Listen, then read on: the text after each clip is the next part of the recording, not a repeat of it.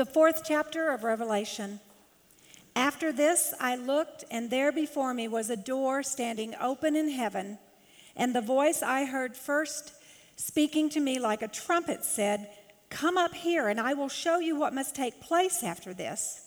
At once I was in the Spirit, and there before me was a throne in heaven with someone sitting on it. And the one who sat there had the appearance of jasper and ruby. A rainbow that shone like an emerald encircled the throne.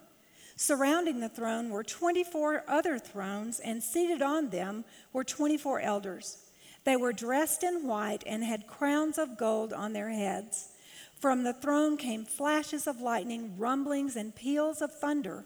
In front of the throne, 7 lamps were blazing. These are the 7 spirits of God.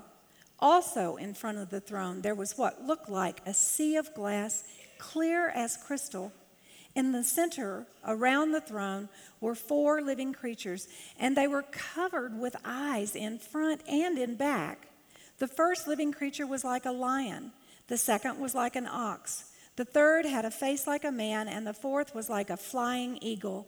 Each of the 4 living creatures had 6 wings and was covered with eyes all around, even under its wings.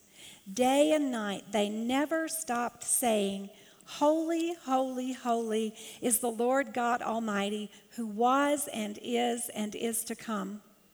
Whenever the living creatures give glory, honor, and thanks to him who sits on the throne and who lives forever and ever, the 24 elders fall down before him who sits on the throne and worship him who lives forever and ever. They lay down their crowns before the throne and say, "You are worthy, our Lord and God, to receive glory and honor and power, for you created all things, and by your will they were created and have their being." The word of the Lord.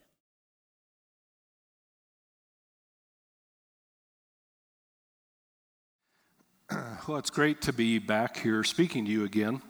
I have the task of trying to preach the rest of the book of Revelation. And believe me, I prayed for the second coming before this weekend, and it didn't happen, so here I am. But let's open with prayer, and then we'll spend some time looking at the rest of this unique book.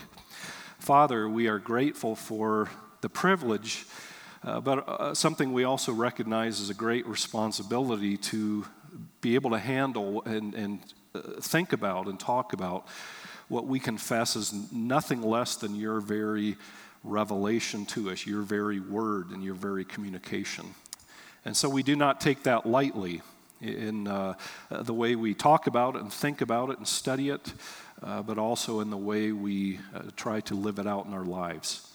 So I pray this morning that we would sense your presence with us as we think about your word, and Father, that your Spirit would convince us of its truthfulness and convict us of areas where we need to conform our lives to match up and to be consistent with what we find in your word. We pray these things in Jesus' name. Amen. I don't know if you're like me, but I often look at my life and ask myself, what am I doing? It seems like the older I get, the more I ask that question. And I don't know about you, I need to know that I belong to something larger and something greater. I need to know that I belong, that my life belongs to a bigger story than just what is going on in my own individual story. We wake up in the morning and we go to work and we come home and we eat and we get up and do it again the next day. And then we go to church on weekends and we carry on our busy schedules. And we try to live our lives out in a way that's pleasing to God as Christians, and we try to evangelize our neighbors and friends and things like that. But I still wonder, how does this all fit within a larger story? I need to know that I belong to something bigger. I need to know that there's a larger story that gives meaning and purpose to my own individual story. The book of Revelation does that. The book of Revelation provides us with a story of what God is doing in the world, a story about where it is headed, and how my story needs to merge with it. And so today we want to look at Revelation 4 through 22 and the story that it tells. The other day, actually a couple times this week, I sat down with my computer and went on Google Earth. Some of you have probably done this. And I started looking at some of the places where I used to live previously. And I did live in Boston area for 8 years. And I still can't stand the Patriots. I'm sorry if you're a Patriots fan, but people ask me that when they find out I lived in Boston. Anyway, I've lived in several places, and I went to Google Earth and started looking at, and as you know, you can, that little icon or whatever in the right-hand bottom corner, you can zoom in or zoom out, and I could zoom in and see the exact houses. You could get a street side view, but then you could zoom back out and see the entire area and the entire state.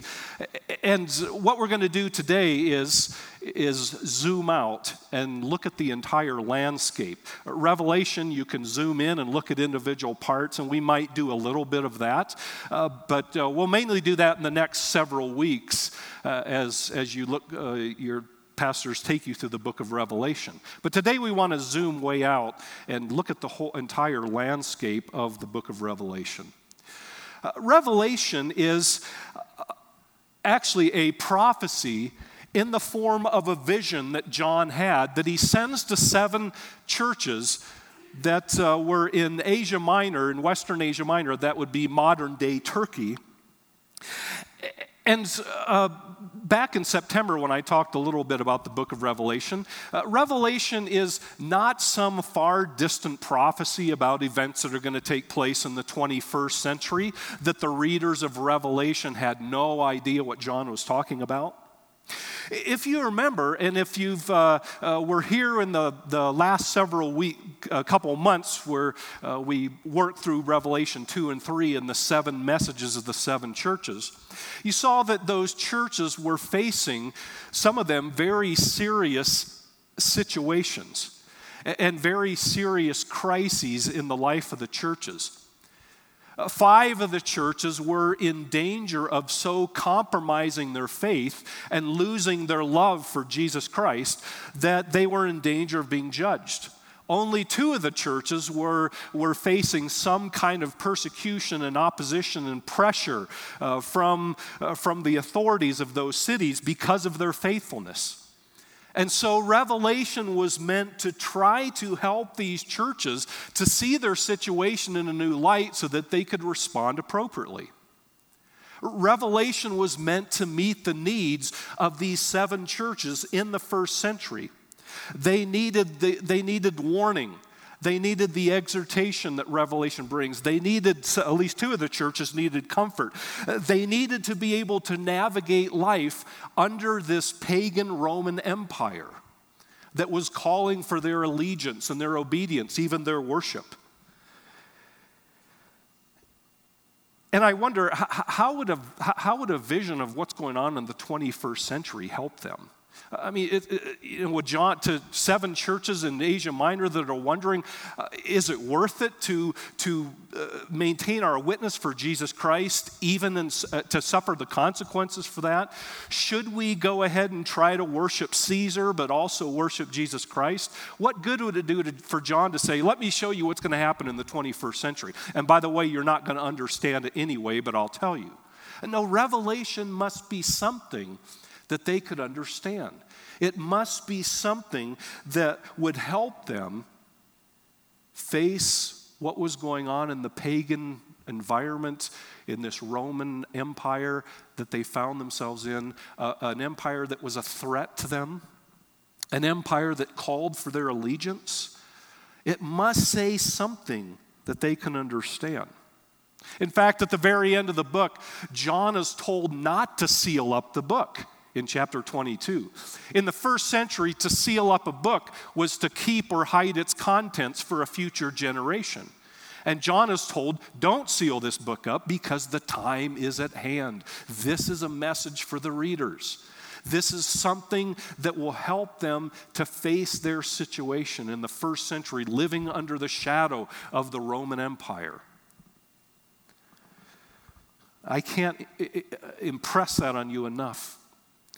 when you read the book, to always ask yourself, what would John and his first century readers have understood when they read this book? Revelation 4 through 22 then tells a story. It tells a story to the first century readers, and it tells a story to us today. And it's important to understand how it relates to chapter 2 and 3, the chapters that contain the messages of the seven churches. Sometimes we think that the events of chapter 2 and 3 happened in the first century, and then chapter 4 through 22 happens a long time after that. Actually, it's just the opposite. I'm convinced that chapter 4 through 22, this vision of all these beasts and fire and brimstone and judgment and all these things, the vision of chapter 4 through 22 is basically saying the same thing that John said in chapter 2 and 3. Chapter 2 and 3 are sort of the in-your-face, the more direct evaluation of what's going on in the church, the criticism, the exhortation, the comfort for at least two of the churches. And then it's as if John says, now let me show you in a different way. Let me tell you again, but let me show you through a vision what's going on in your churches in chapter 2 and 3. So chapter 4 through 22 is just another look at what John has already said in chapter 2 and 3. It's sort of like chapter 2 and 3 would be someone pounding out a tune on a piano, and then chapter 4 through 22 is playing that exact same tune with a full orchestra. So what is going on in chapter 4 through 22? What story does it tell? The story begins in chapter 4 and 5 with God seated on his throne and the Lamb as well. A lot of the songs that we sang this morning that Billy led us through have lyrics and words. And as Billy said, a lot of our worship songs and our older hymns as well as our newer songs take their lyrics and their words right out of, their language right out of Revelation chapter 4 and 5. Because Revelation 4 and 5 is a vision of God seated on the throne and the Lamb on the throne, but all of heaven gathers around and worships God and the Lamb in unending praise and worship. If you read carefully through chapter 4 and 5, and as you listen to chapter 4 read, you notice that one of the keys in these chapters are the hymns or songs that are sung by various heavenly beings. And they praise God because he is the creator of all things. He is the sovereign Lord over all creation. And they praise the Lamb because the Lamb is also worthy of worship, and he is the one who comes to redeem this creation, a creation that has been ruined and wrecked by sin. The throne of God and the Lamb stand at the center of heaven. And all of heaven is arranged in order around the throne. And they acknowledge and worship God. They acknowledge his sovereignty. Heaven is a place where God's will is done, where his sovereignty is perfectly acknowledged, where his holiness is perfectly reflected. In contrast to the chaos on earth that's about to take place in the rest of the book of Revelation. Heaven is a place of order and beauty and serenity, as God's sovereignty, his will, is perfectly realized and acknowledged. Now that raises a problem.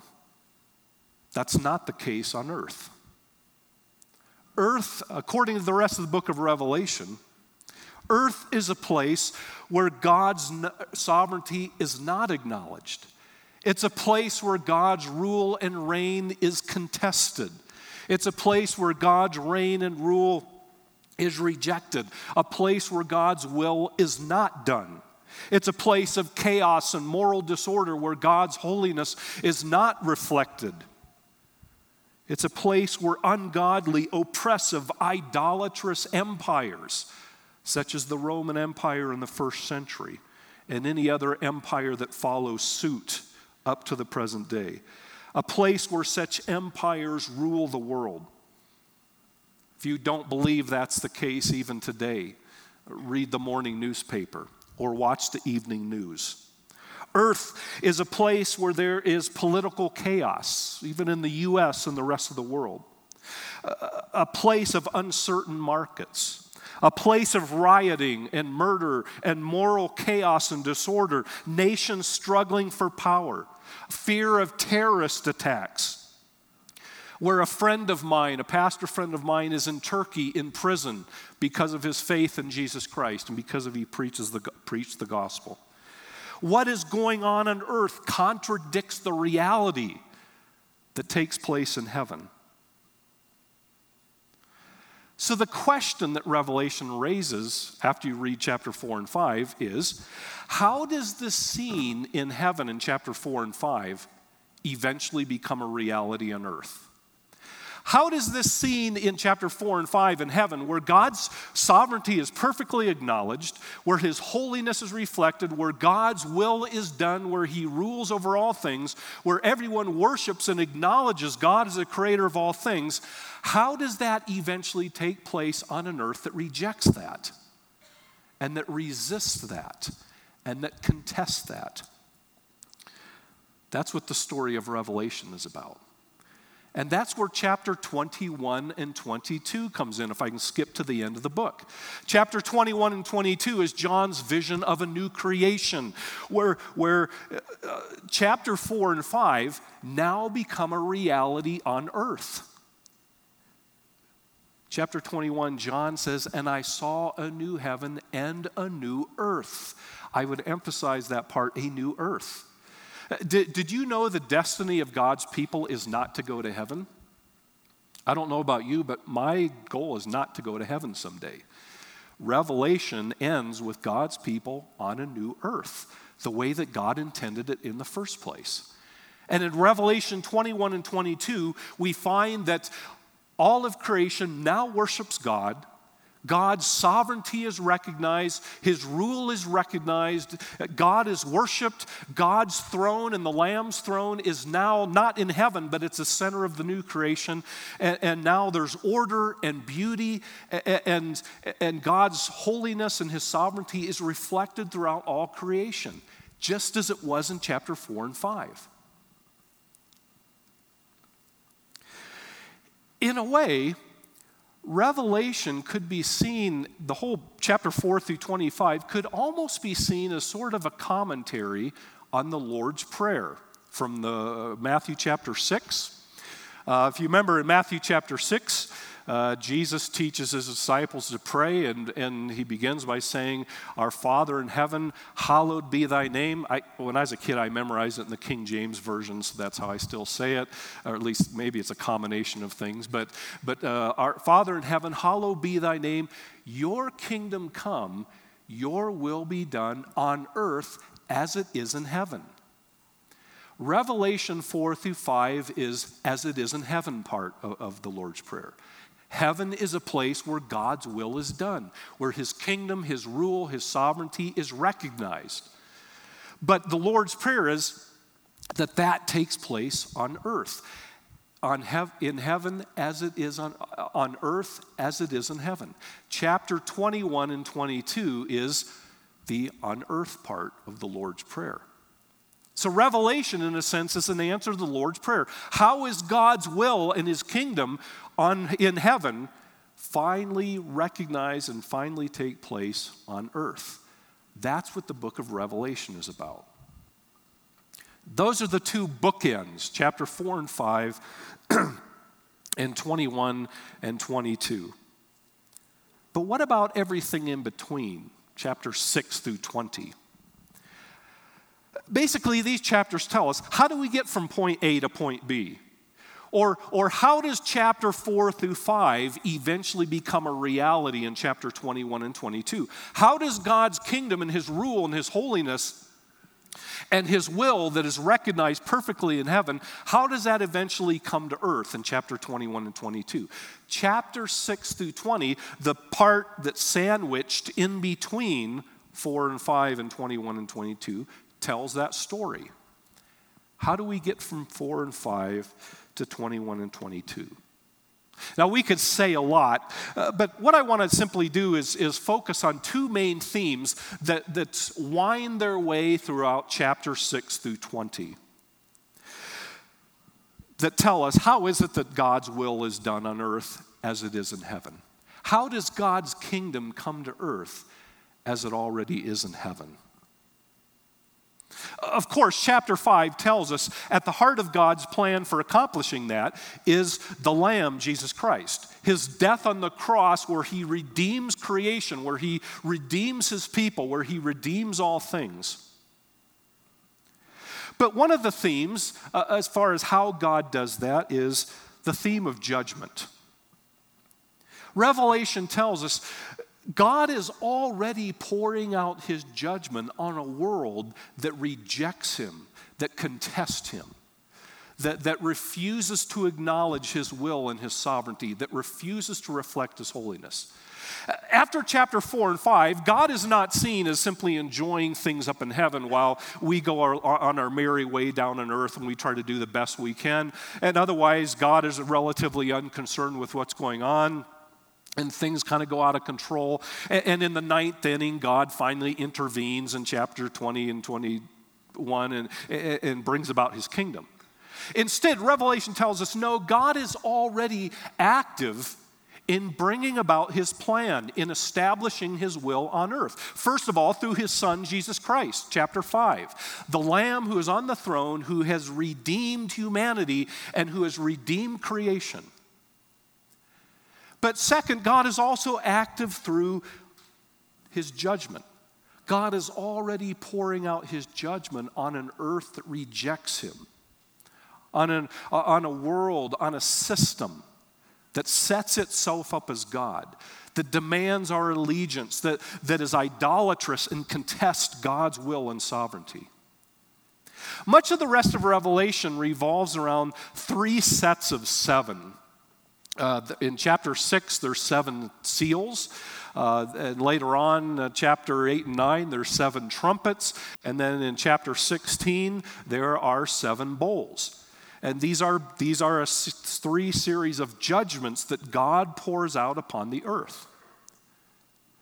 You'll notice, too, when you read these sections that we won't go through and look at them, but with each set of 7, there's an increasing intensity. The first 7, I think, harm like 1/4 of the earth. The next set harm 1/3 or 1/2 of the earth. And finally, the bowls in chapter 16, there's no limit.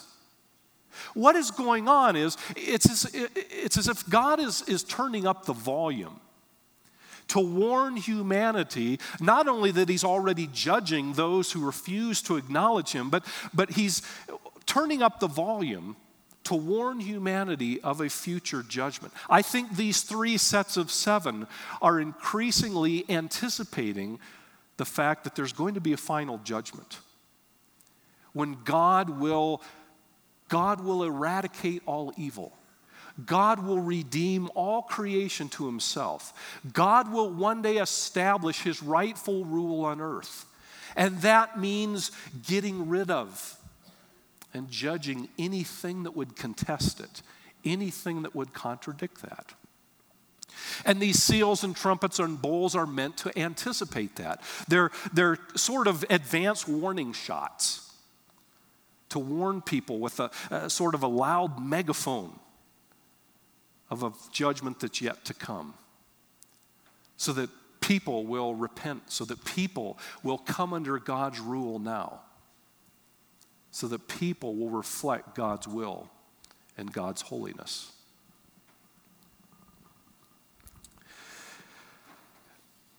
If anywhere in the book of Revelation we need to be careful or beware of trying to read these seals and trumpets and bowls in light of what's going on in our modern day. I think I've said before, often we read Revelation with the book of Revelation in one hand and the morning news in the other, and we start matching things up and saying, oh, this must refer to this. Remember, the seals, trumpets, and bowls must still be something that John and his readers would have understood. And I'm convinced the seals, trumpets, and bowls were already beginning to take place in John's day. God was already pouring out his judgment on a wicked, evil empire that contested God's rule, that refused to acknowledge God's sovereignty, that set itself up as God, the Roman Empire. Remember, too, Revelation primarily communicates in symbols. So these judgments and the seals and trumpets and bowls are not literal scientific descriptions of what the judgment's going to look like.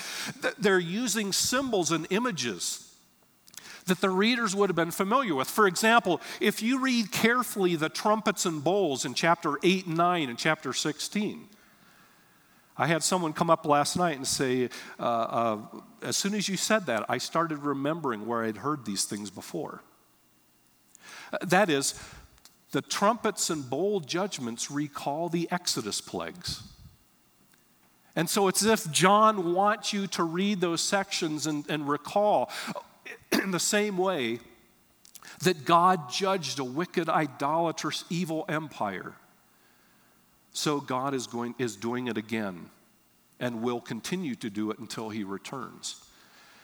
I'm really not sure what some of these, you start reading about the locusts and some of these other things. I'm not exactly sure what John has in mind sometimes. But I'm quite sure his readers and he knew what he was talking about.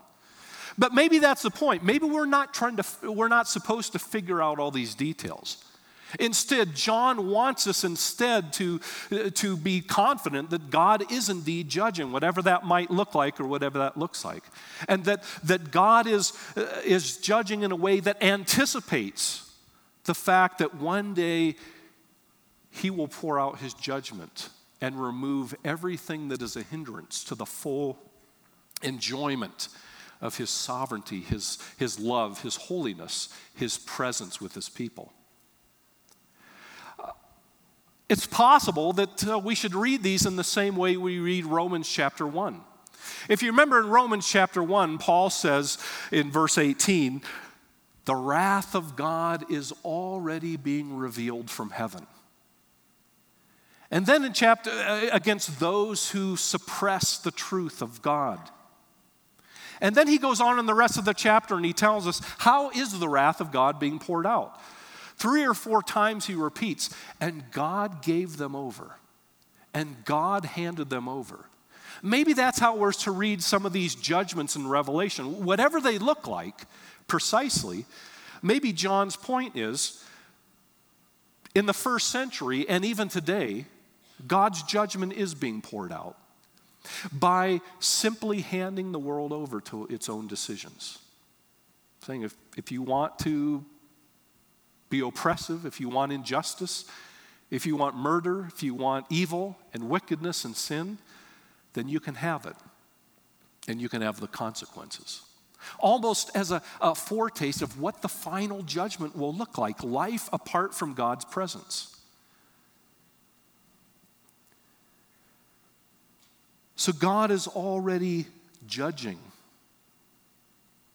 to prepare for the day when his kingdom will arrive in its fullness.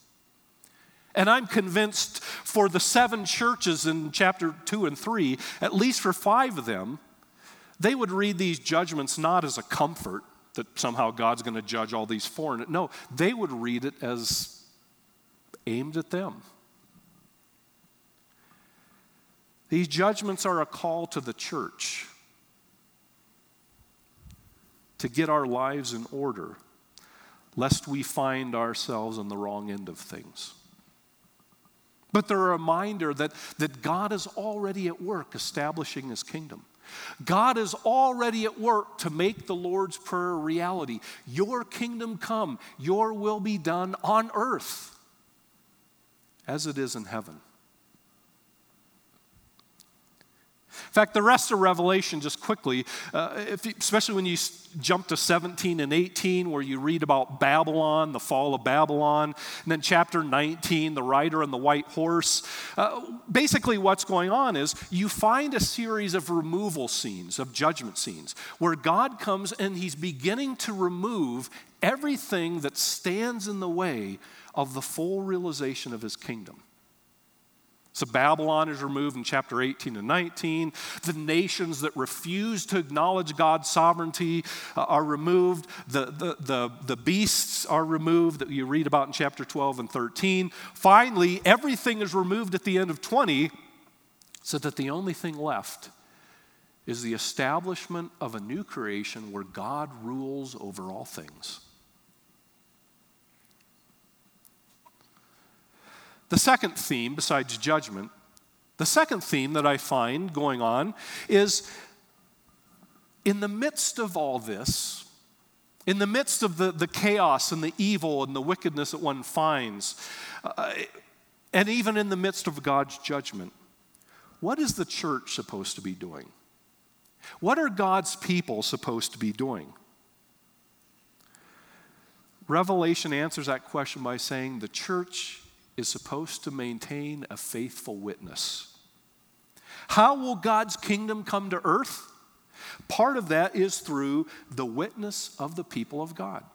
Through their faithful witness, despite the consequences, even if it meant death, which for many Christians, not so much in the first century, but later centuries, it did and continues to today.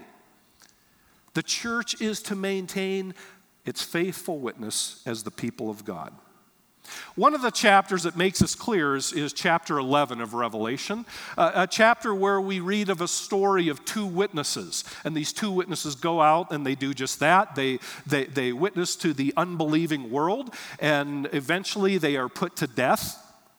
What's going on in this chapter? In my opinion, these two witnesses probably are not meant to stand for two literal individuals that somehow will rise up in the end times. But these two witnesses signify or symbolize the entire witnessing church. It's almost as if they are telling us, what is the church supposed to be doing?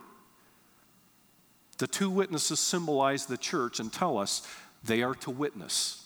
They are to witness to the reality of God's sovereignty and who God is, and the reality of the Lamb and his redemption and his sacrifice for the sins of all people. That's what they're to witness to from chapter 4 and 5. In fact, if you go back to chapter 1, verse 20, John already tells us who these two witnesses are. Back in chapter 1, verse 20, John says that he saw a lampstand, and the lampstand symbolizes or represents the entire church, or especially the 7 churches in chapter 2 and 3. Now, John identifies these two witnesses as the two lampstands. The lampstands, which he already told us in chapter 1, verse 20, is the church. So these two witnesses symbolize the entire witnessing church.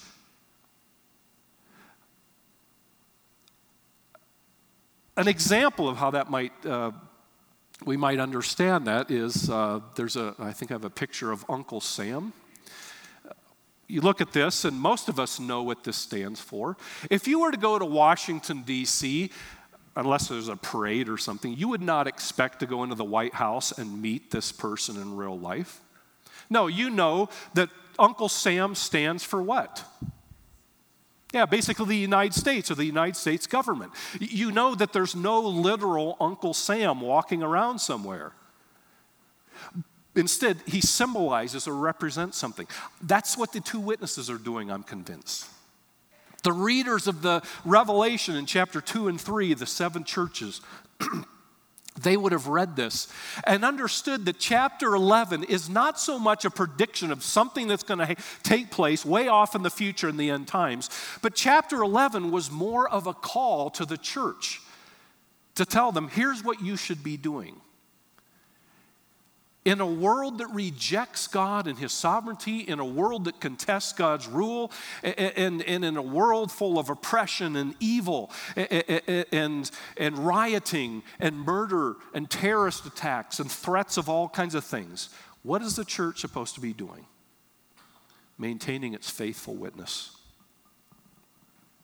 Chapter 12 and 13 go on and tell us more about what this looks like.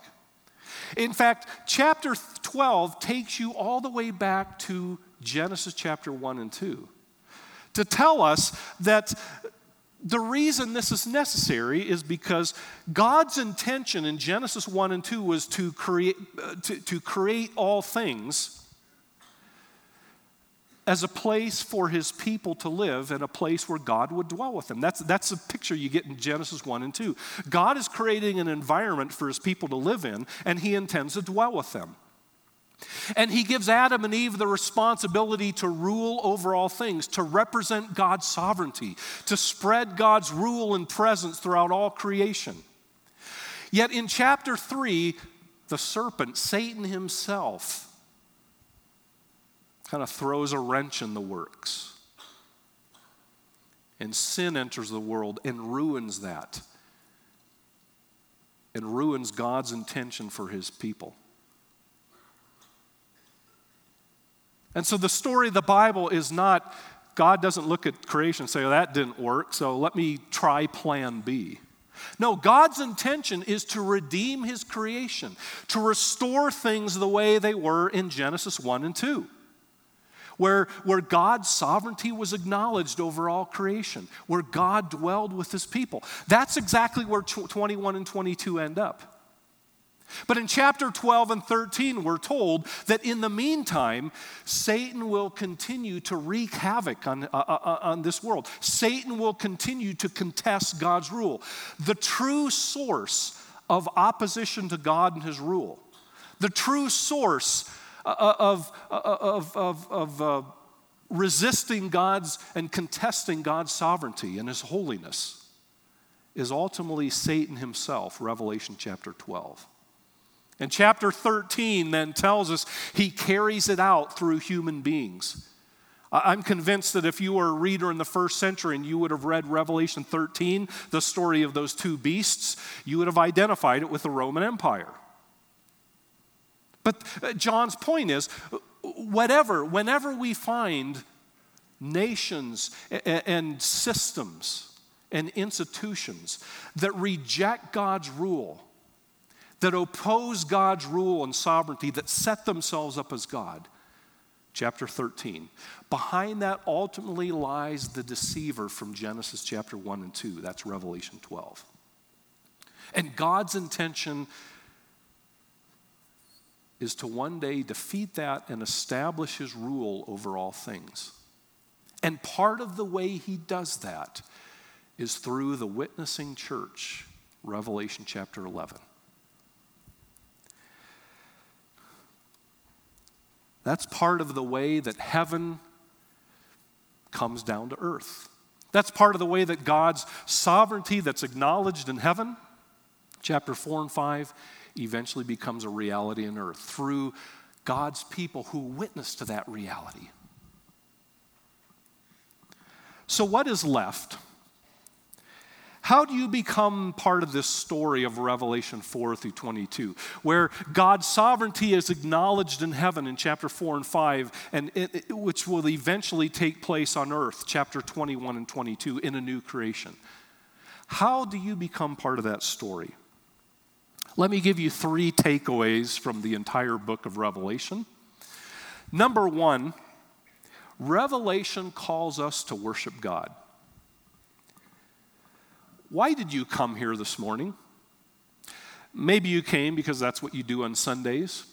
Or maybe you came because your parents made you come.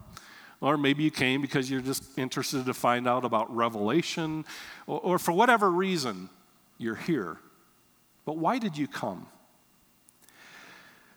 The reason we come to worship, according to Revelation, is we come to acknowledge the sovereignty of the Almighty Creator. We come to acknowledge the fact that God is worthy of our worship because he is the sovereign ruler of all things, and because he has now sent his Son, the Lamb, Jesus Christ, to redeem all things. But more importantly than that, we also, when we come to worship, we join in heaven in acknowledging God's sovereignty. When we sit here and worship, in a sense, we are reflecting and joining in with the perfect worship that takes place in heaven, according to Revelation 4 and 5. When we worship, we acknowledge who is truly at the center of the universe. In a world with all kinds of competing voices that call for our allegiance, Revelation has a way, worship has a way of helping us to refocus on the center, on what is the true reality on who is really worthy of our worship, on the true object of our allegiance in a world that rejects and contests that. When you go out and live in the world, you're in the midst of a world that is hostile to and refuses to acknowledge God is the creator of all things. When you come here to worship, it helps reorient you to the true reality. And when you do so, you join heaven in chapter 4 and 5 in acknowledging God's sovereignty. And when you do that, a little bit of heaven comes down to earth. Revelation calls us to worship. Second, Revelation calls us to reflect the values of God's kingdom.